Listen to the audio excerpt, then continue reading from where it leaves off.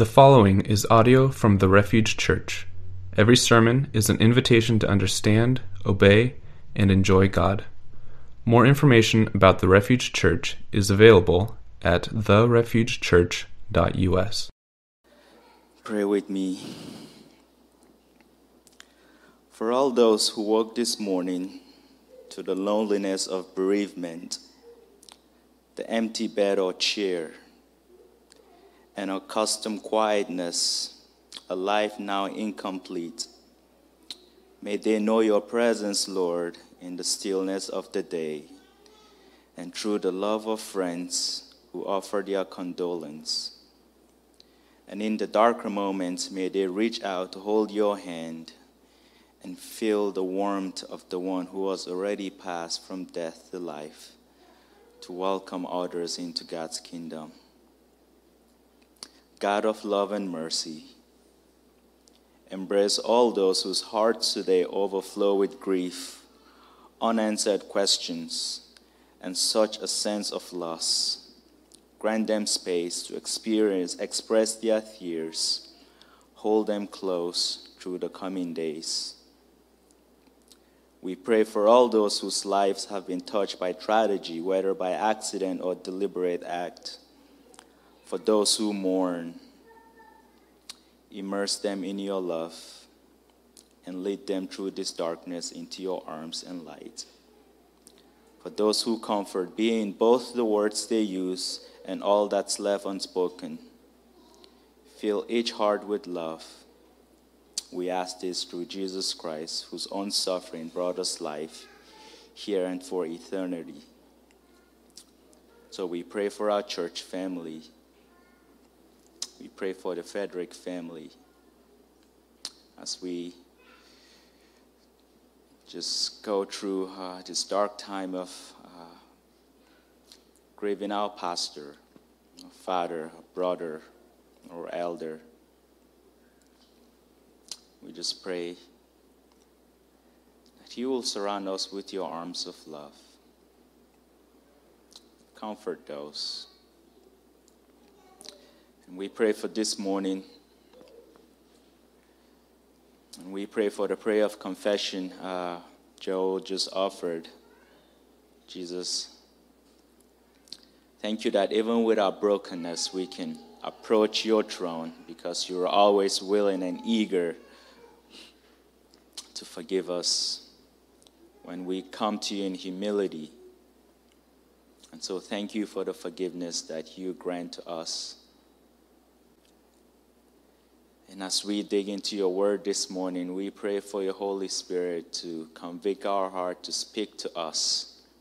And we also pray that the words we hear this morning, that we will not just be hearers of the words, but doers of it. Thank you for this, we ask in Jesus' name. Amen. Good morning, Refuge Church. It's been a hard week for a lot of us, and I can't even imagine what the Frederick family are going through now. And so we pray that, and I'll encourage you as a church family, that you continue giving them the space that they need, but at the same time, keep them in your prayers and your love and support them in any way possible. And so we will be continuing our series, Talking to God this morning. And we'll be looking at Daniel chapter 6. The title of my sermon this morning is Defiant Prayer. And our intro so far has been, Lord, teach us to pray. This request from Jesus' disciples not only reveals their personal desire, but offers a lasting impression of Jesus' life and ministry. Jesus' life, the perfect life, was a praying life. The intimacy and understanding between Jesus and the Father is available to every person who desires to know God today. Lord, teach us how to pray. Daniel chapter 6 is probably a story that most of us are familiar with. right? We grew up in Sunday school hearing the story of Daniel in the lion's den. And so that's the story that we'll be looking at today, right? Like, lions are my favorite animals. I don't know why. I think it's probably because they're scary. And I remember the first time I saw a lion in Denver. Just because I'm Nigerian doesn't mean I see lions everywhere at home, okay? So let's make that clear. The first time I saw a lion in my life was in the United States, like most of you guys. And I was just mesmerized by just how beautiful they are, how strong and scary they are. And imagine being in the presence of one, right? And so I broke Daniel chapter 6 in 4 parts. And in the first part, we see the decree of King Darius. And so we can read Daniel chapter 6, starting from verse 1 to verse 9, which is the first part that I want to look at with you guys this morning. So starting in verse 1. It pleased Darius to appoint 120 satraps to rule throughout the kingdom, with 3 administrators over them, one of whom was Daniel. The satraps were made accountable to them so that the king might not suffer loss. Now Daniel so distinguished himself among the administrators and the satraps by his exceptional qualities that the king planned to set him over the whole kingdom. At this, the administrators and the satraps tried to find grounds for charges against Daniel in his conduct of government affairs, but they were unable to do so. They could find no corruption in him because he was trustworthy and neither corrupt nor negligent. Finally, this man said, "We will never find any basis of charges against this man Daniel unless it has something to do with the law of his God." So the administrators and the satraps went as a group to the king and said, "O King Darius, live forever." The royal administrators, prefects, satraps, advisors, and governors have all agreed that the king should issue an edict and enforce the decree that anyone who prays to God or man during the next 30 days, except you, O king, shall be thrown into the lion's den. Now, O king, issue the decree and put in the writing so it cannot be altered in accordance with the laws of the Medes and the Persians, which cannot be repealed. So King Darius put the decree into writing. What a wonderful story to read your kid before they go to bed. And so we are introduced to Daniel, right? And so in verses 1 to 9, we are told that Daniel begins in a state of prosperity. The King Darius has appointed Daniel to be an administrator over 120 satraps that he has chosen to lead in his kingdom. And so, but Daniel was so good at what he does that he distinguished himself by virtue of his excellence, to the point that the king planned to put him in charge of the whole kingdom. This is a big deal. And why is this a big deal? Because Daniel is a foreigner. Daniel is Jewish. How do we know this? Let me give a little bit of intro about Daniel. After Israel was finally destroyed by the Babylonians, Jerusalem was besieged. The exiles who were in Babylon, the king Nebuchadnezzar chose noblemen from Israel's household to train them in the Babylonian ways. And after 3 years of training, they were to be put into the king's service. And you can find this in Daniel chapter 1. Daniel, whose name means God is my judge, and his 3 countrymen, Shadrach, Meshach, and Abednego, who we know from Daniel chapter 3, were chosen and given new names. But Daniel and his compatriots proved to be the wisest trainees. And at the end of their training, they entered the king's service. So in the second year of the reign of King Nebuchadnezzar, he had a dream which troubled him. And beyond interpretation, he commanded all his magicians, all his sorcerers, to tell him what the dream was, to interpret the dream for him. But he didn't tell them what the dream was about.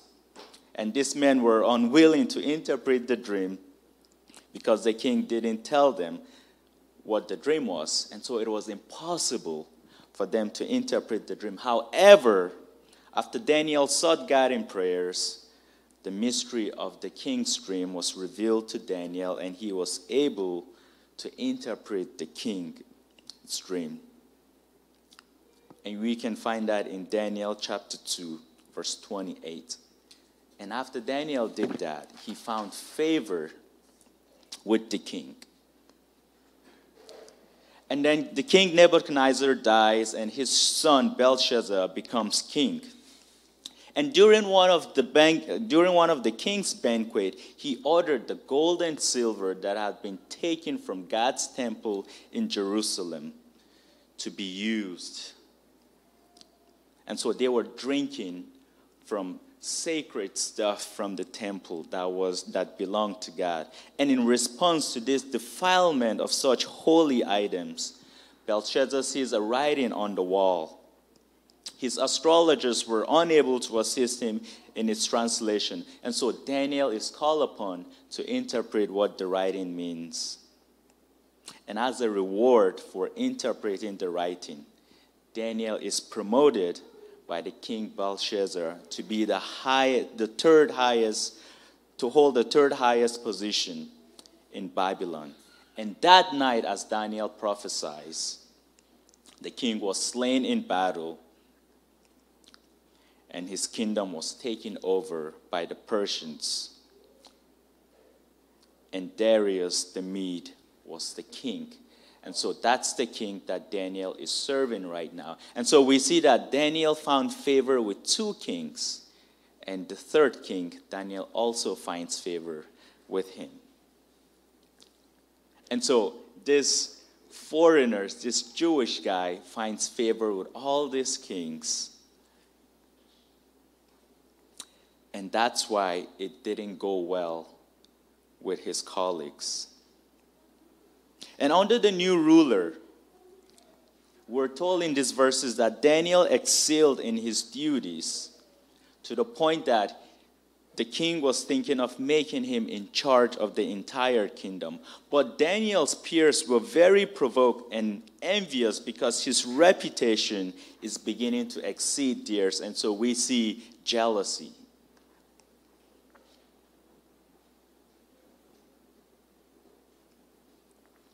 And so they envied Daniel so much that they plotted a scheme to tarnish his reputation in the eyes of the king. But there was a problem. In verse 4, at this, the administrators and the satraps tried to find grounds for charges against Daniel in his conduct of government affairs, but they were not able to do so. They could find no corruption in him because he was trustworthy and neither corrupt nor negligent. Daniel was such a faithful man that those who looked for a flaw in his actions or his character came up empty. Isn't that wonderful? Just think of our politicians today, or even some religious leaders. If someone was to dig into their past, can you imagine the things that will be uncovered? And yet, we have someone like Daniel who, these guys who hated him, and I'm sure they did their best to dig into his past to find all the dirt that they can find. And with all their searching, they couldn't find one thing about Daniel. So what will your neighbors and your colleagues, your friends, or even your spouse say about your character? If someone was to dig into your past to find dirt, Will they find something? Will they not? We have a great example here of Daniel. And why was Daniel the way he is? Because he was a faithful man. And so since Daniel's character could not be attacked, the conspirators, his colleagues, then hoped to exploit in his loyalty to God and to bring charges against him. Isn't that awesome? It's like, you're just too good, but the thing you love the most is what we will use against you. Amen to that. Like, I want to be like Daniel. Thus they contrive a law which they know will cause a conflict between Daniel's loyalty to his God. And the decree was, in 30 days, no one will serve any god except the king. Furthermore, they will not be satisfied with slander or litigation, but attempt to use these tools for homicide. The law carries a penalty of death in the lion's den. Daniel is to be removed entirely. This is what his colleagues want for him.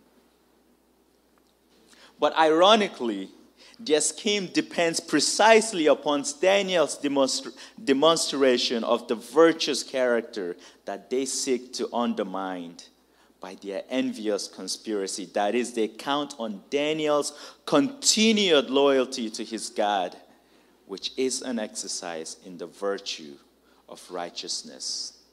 And they were not disappointed, because in part 2 of this passage, starting from verse 10 to 15, Daniel did what he always did.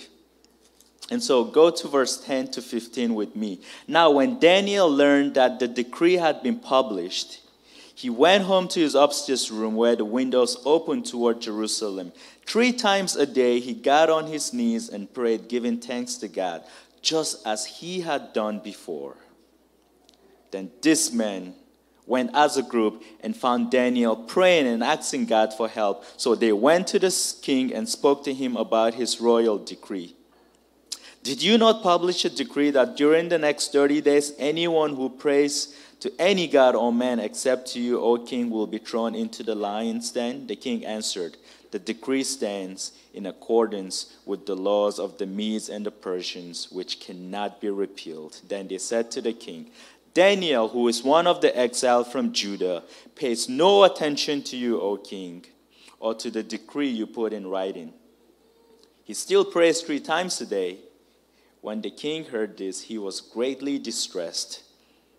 He was determined to rescue Daniel and made every effort until sundown to save him. When the men went as a group to the king and said, remember, O king, that according to the law of the Medes and the Persians, no decree or edict that the king issues can be changed.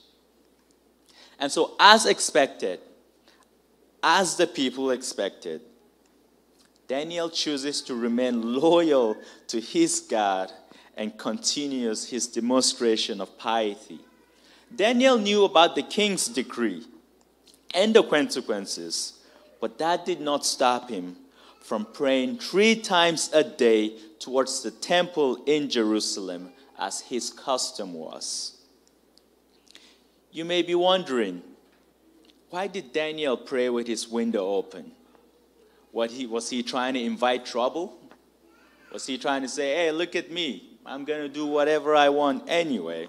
Well, Daniel's custom, even before the decree, was he always prayed with his window open, right? And so Daniel wasn't doing that as a sign of resistance. But also, and more importantly, Daniel was praying according to scriptures. Because in 1 Kings chapter 8, Solomon asked God to give special notice to the prayer of his people when they prayed towards Jerusalem and the temple. And Solomon says, and you may hear the supplication of your servant and of your people Israel when they pray towards this place, right? And so the upper room that Daniel prayed and when the windows opened was facing towards Israel. And so he wasn't praying as a form of resistance. He was just doing what he always did. And so they found Daniel praying, which was probably no surprise to them. And they were very happy about it to take the news to the king. And in verse 13, they said, Daniel, who is one of the exiles from Judah, pays no attention to you or to the decree you put in writing. They reminded the king that Daniel is one of the exiles from Judah. Right? And so, first, the conspirators labeled him not only a disloyal conformist, but also an exile from Judah. That is, Daniel is not a true worthy citizen of this kingdom at all. And so they recall Daniel's past and his condition as an exile from Judah, thereby suggesting that Daniel is still tainted by his outsider status. This label of foreign outsider, exile, both explains Daniel's present rule-breaking action and intensifies the perception of him and his actions as dangerous and threatening to the tradition of the king and the conspirators. Secondly, they accused Daniel of disobeying the king and the law. And so if you were in Daniel's situation, what would you have done? Because as Christians, we are called to be the most law-abiding citizen, right? Obey your rulers, obey those in charge of you. But what if those laws interfere with the laws of God? What do we do?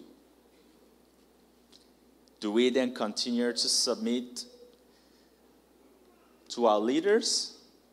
Or do we submit to the law of God? I don't think that should be a hard question for most of us. Because the law of God should always supersede the law of humans. And here's a side note. Daniel's prayers did not harm anyone. Right? And I think during the pandemic when things closed, and we had all this, like we can come to church to worship, we can sing, and especially the singing part. That was a hard one for me, right? Because I was like, I'm going to sing. As long as I'm wearing my mask and I'm not close to anyone, as long as I'm not being a danger to anyone around me, I will sing to praise God.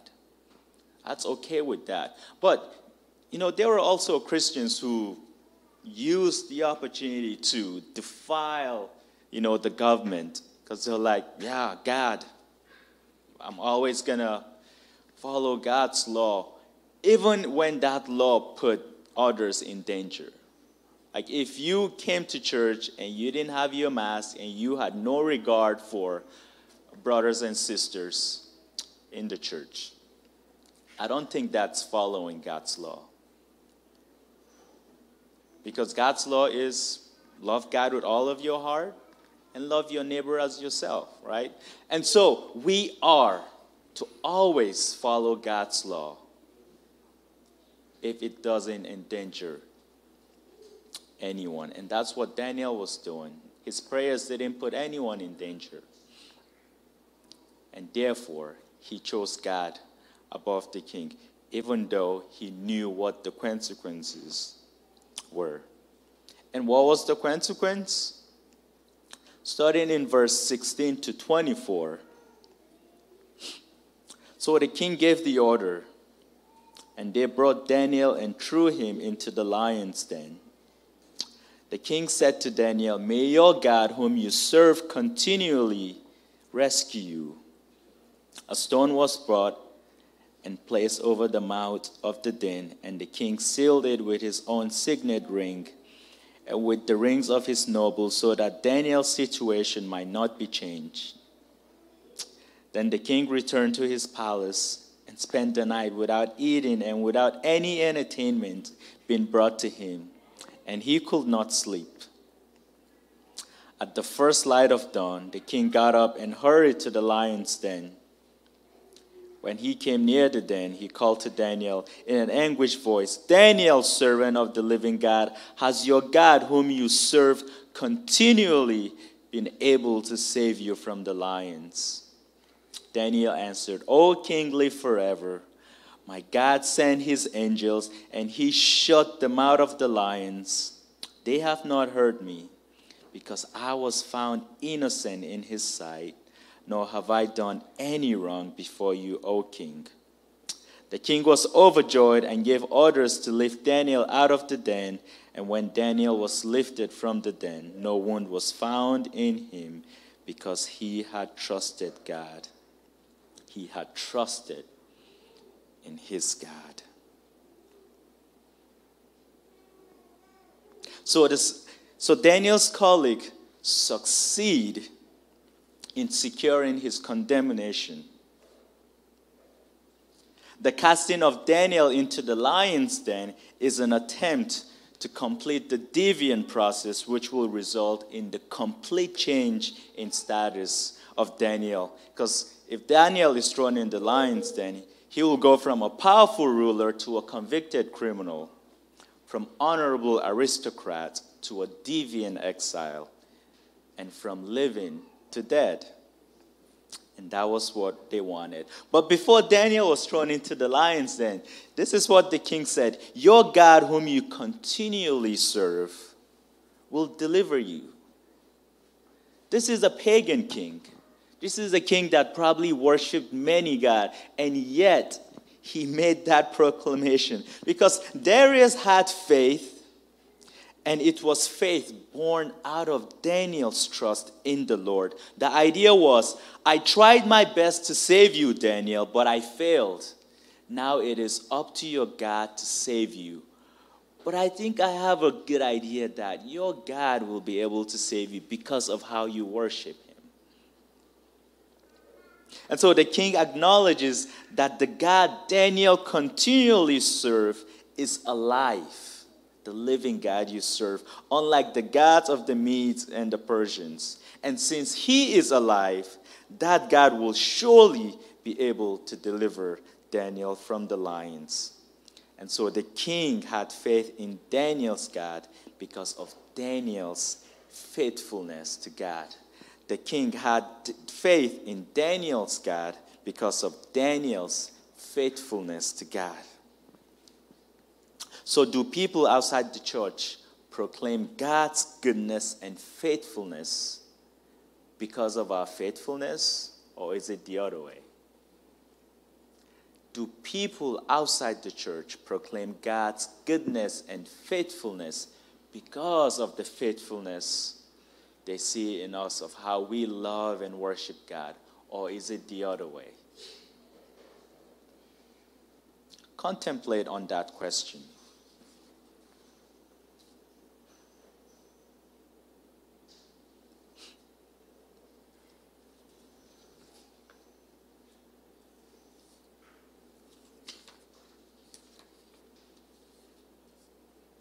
But what happened? Daniel responded with, "My God sent his angels to shut the lion's mouth." We're told that the king couldn't sleep at night. He didn't even want his usual entertainment. And early in the morning, he rushed to the lion's den. "Daniel, did your God save you?" Daniel said, "My God sent his angels to shut the lion's mouth." We do not know if Daniel saw an angel or not, but he certainly knew that God sent his angels to rescue him. Because in Hebrews chapter 1 verse 14, it says, "Angels are ministering spirits sent forth to minister to those who inherit salvation." God sent an angel to serve Daniel's need. And even in the Bible, we read many stories of angels coming to serve people in their needs all the time. And I'm sure if someone here probably has a story of some divine intervention where you think it was an angel that did something, right? And I was on Google and I found this story. Let me read this story to you guys. And this is a true story too. Like most little boys, JT wanted to help his dad, Stephen. So when Stephen and JT's 17-year-old brother, Mason, went out to do some maintenance work on a car at their Idaho home, JT was right by their side. It took Stephen and Mason working together to manage to get the car up on the car jack. Then Stephen slipped underneath and started removing the axles. Mason accidentally cut his hand, so he went inside to tend to the wound. And as Stephen went to take off the second axle, disaster struck. The car fell right on top of Stephen, pinning him underneath. The weight of the car was crushing Stephen, and he struggled to breathe. I couldn't move at all, Stephen remembers. I was totally trapped, and then I passed out. It was all in his hands. I thought, this is it.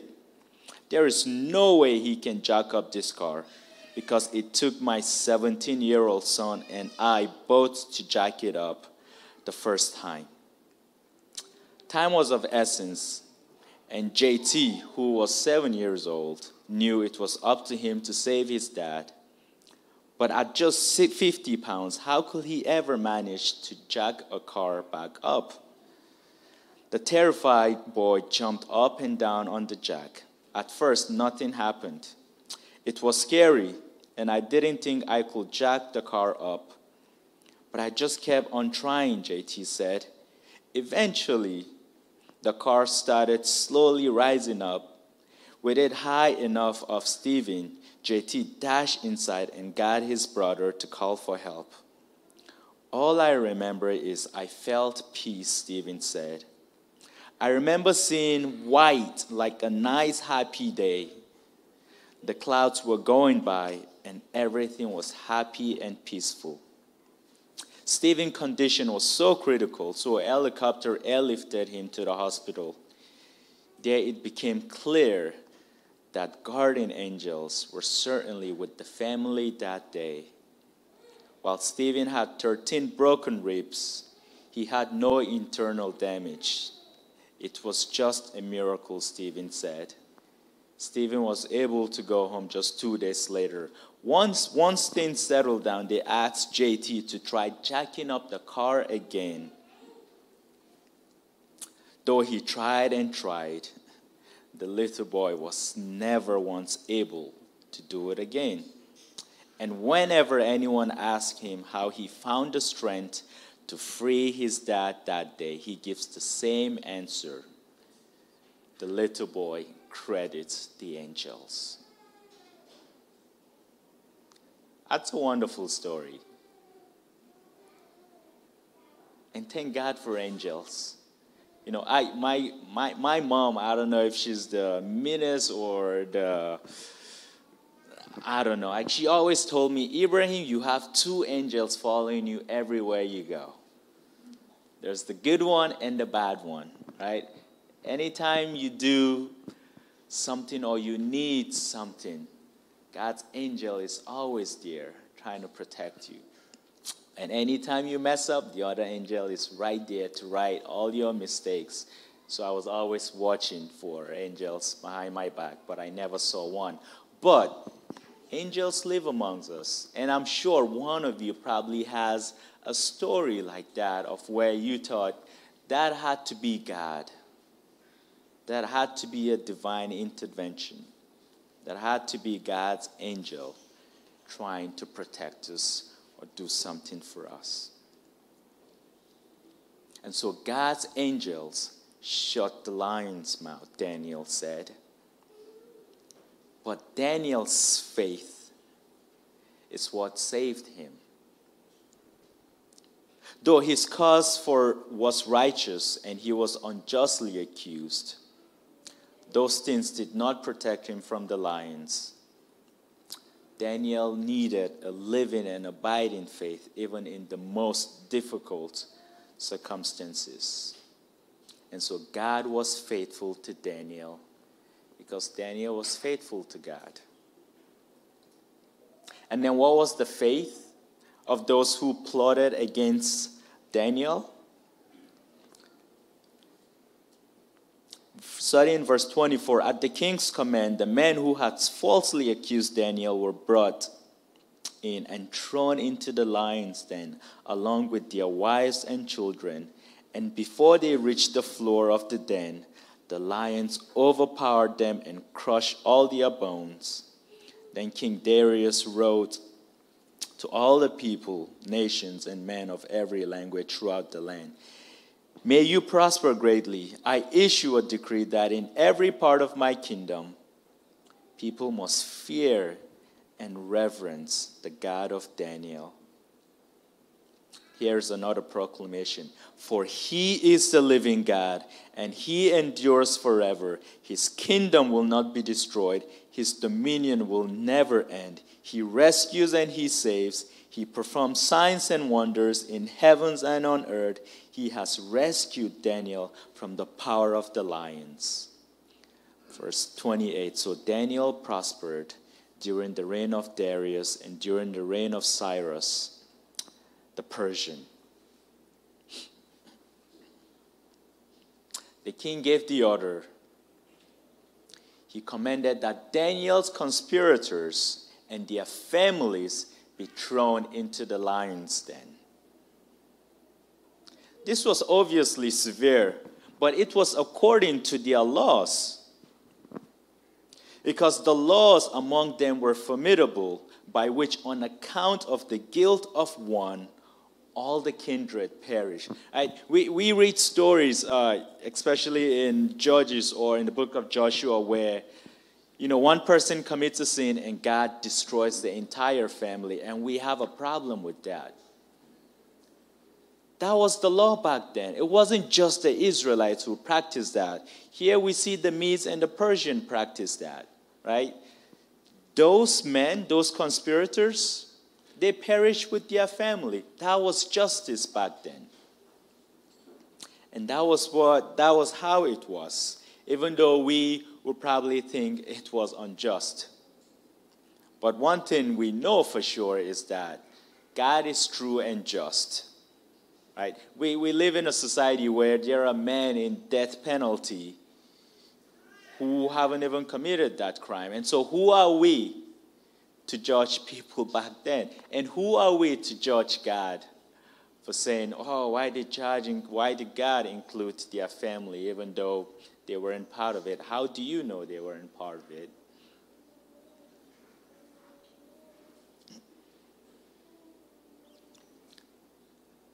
And if you were doubting, and if you were a skeptic here who was like, no, Daniel was never in the lion's den. How did he survive a lion? Well, what did the lions do to those people and their family?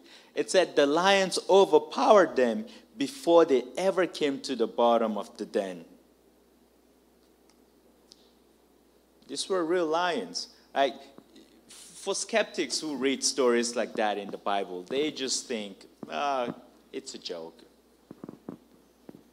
But this thing happened. And that's why it is in Scripture for us to read. Because the lions overpowered and devoured the conspirators.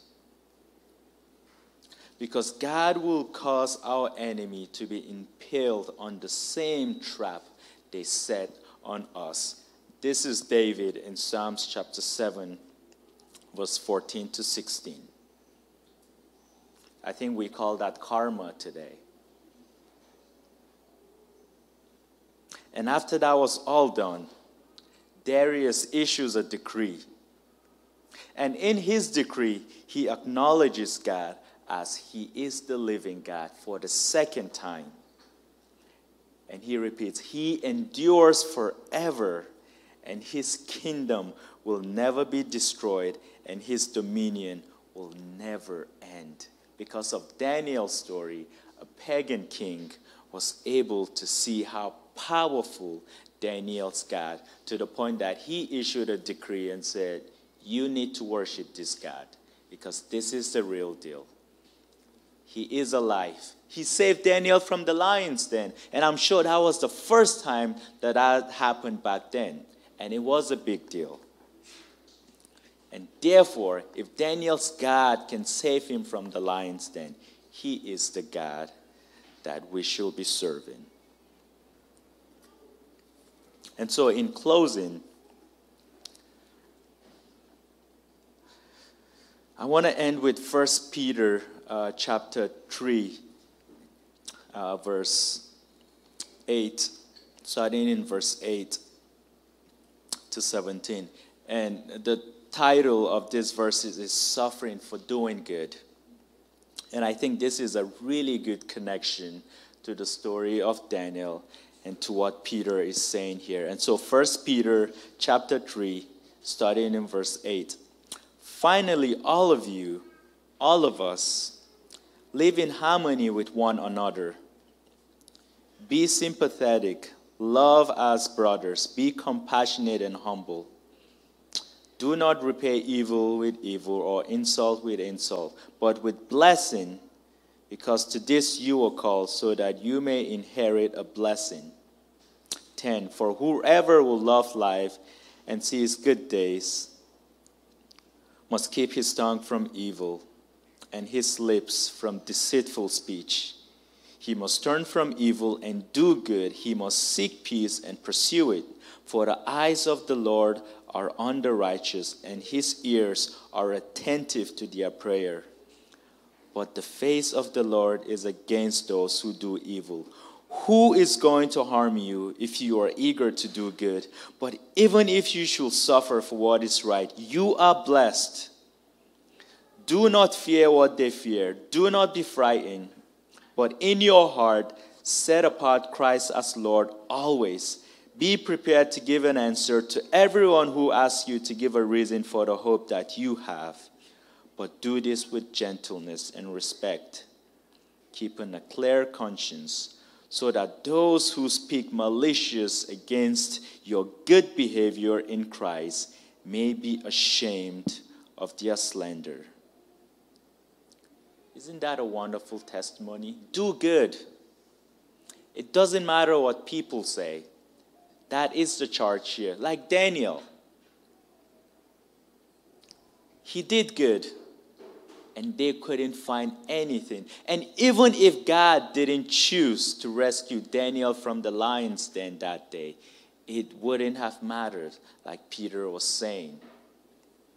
Because they never found anything to accuse Daniel except his love for God. So let's be people.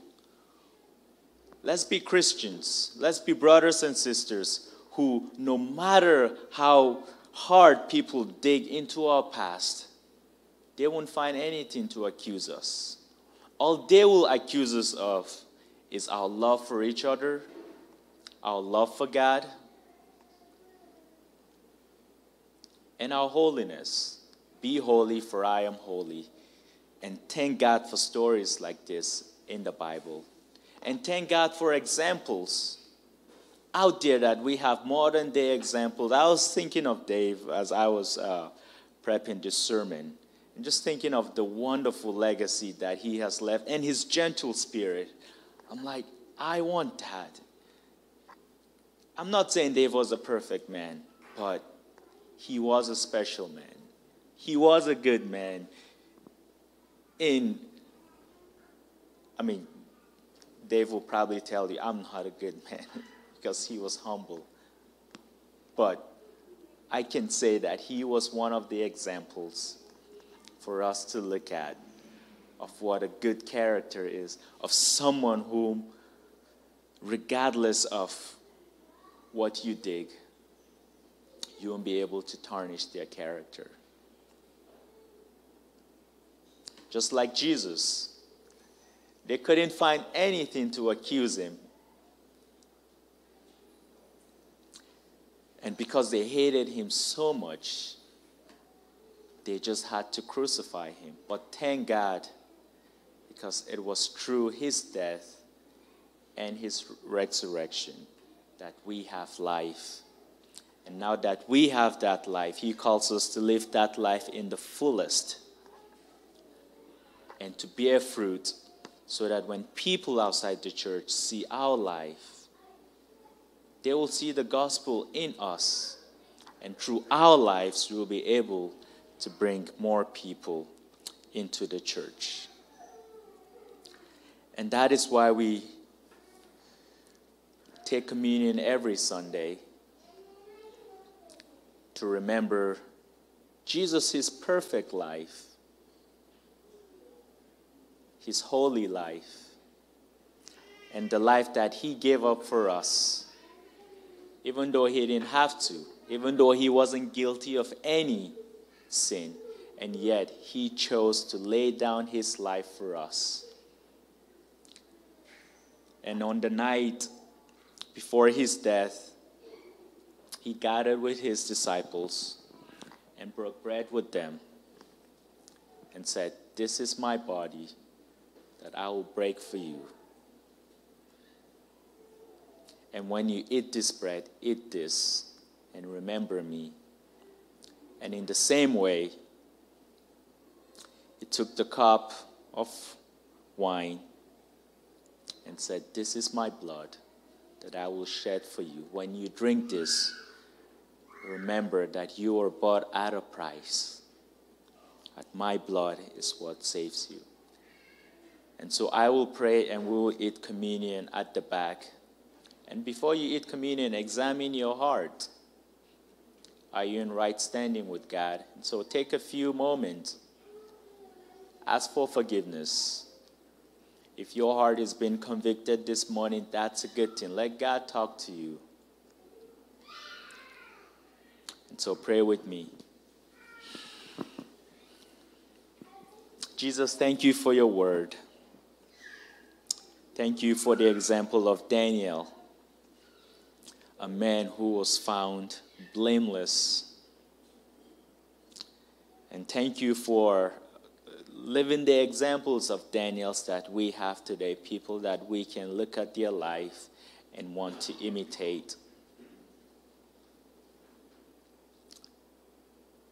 And so we pray, Lord, with the power of your Holy Spirit, that you will help us to live the life that you've called us to live, so that people outside the church will have nothing to accuse us. Help us to love each other the way we're called to love. Thank you for this, we ask in Jesus' name. Amen.